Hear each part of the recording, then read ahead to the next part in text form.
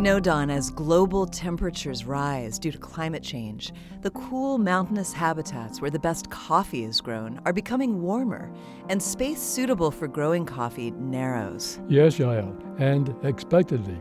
These changes produce interrelated effects linked to other organisms in the regions. Coffee-growing zones in Central America typically host at least 10 different species of wild bees. But researchers predict that up to 88% of these zones could be lost by 2050, and many bees currently living in these places will find them no longer suitable.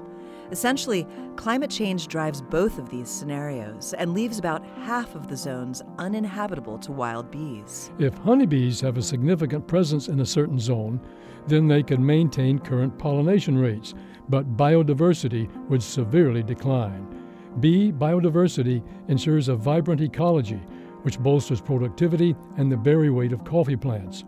And with around 100 million people depending on the sale of coffee to sustain their food security, maintaining productivity is paramount. Countries like Mexico, Guatemala, and Colombia are projected to retain stable climate in their mountainous regions. But countries like Venezuela, Nicaragua, and Honduras will not be this fortunate.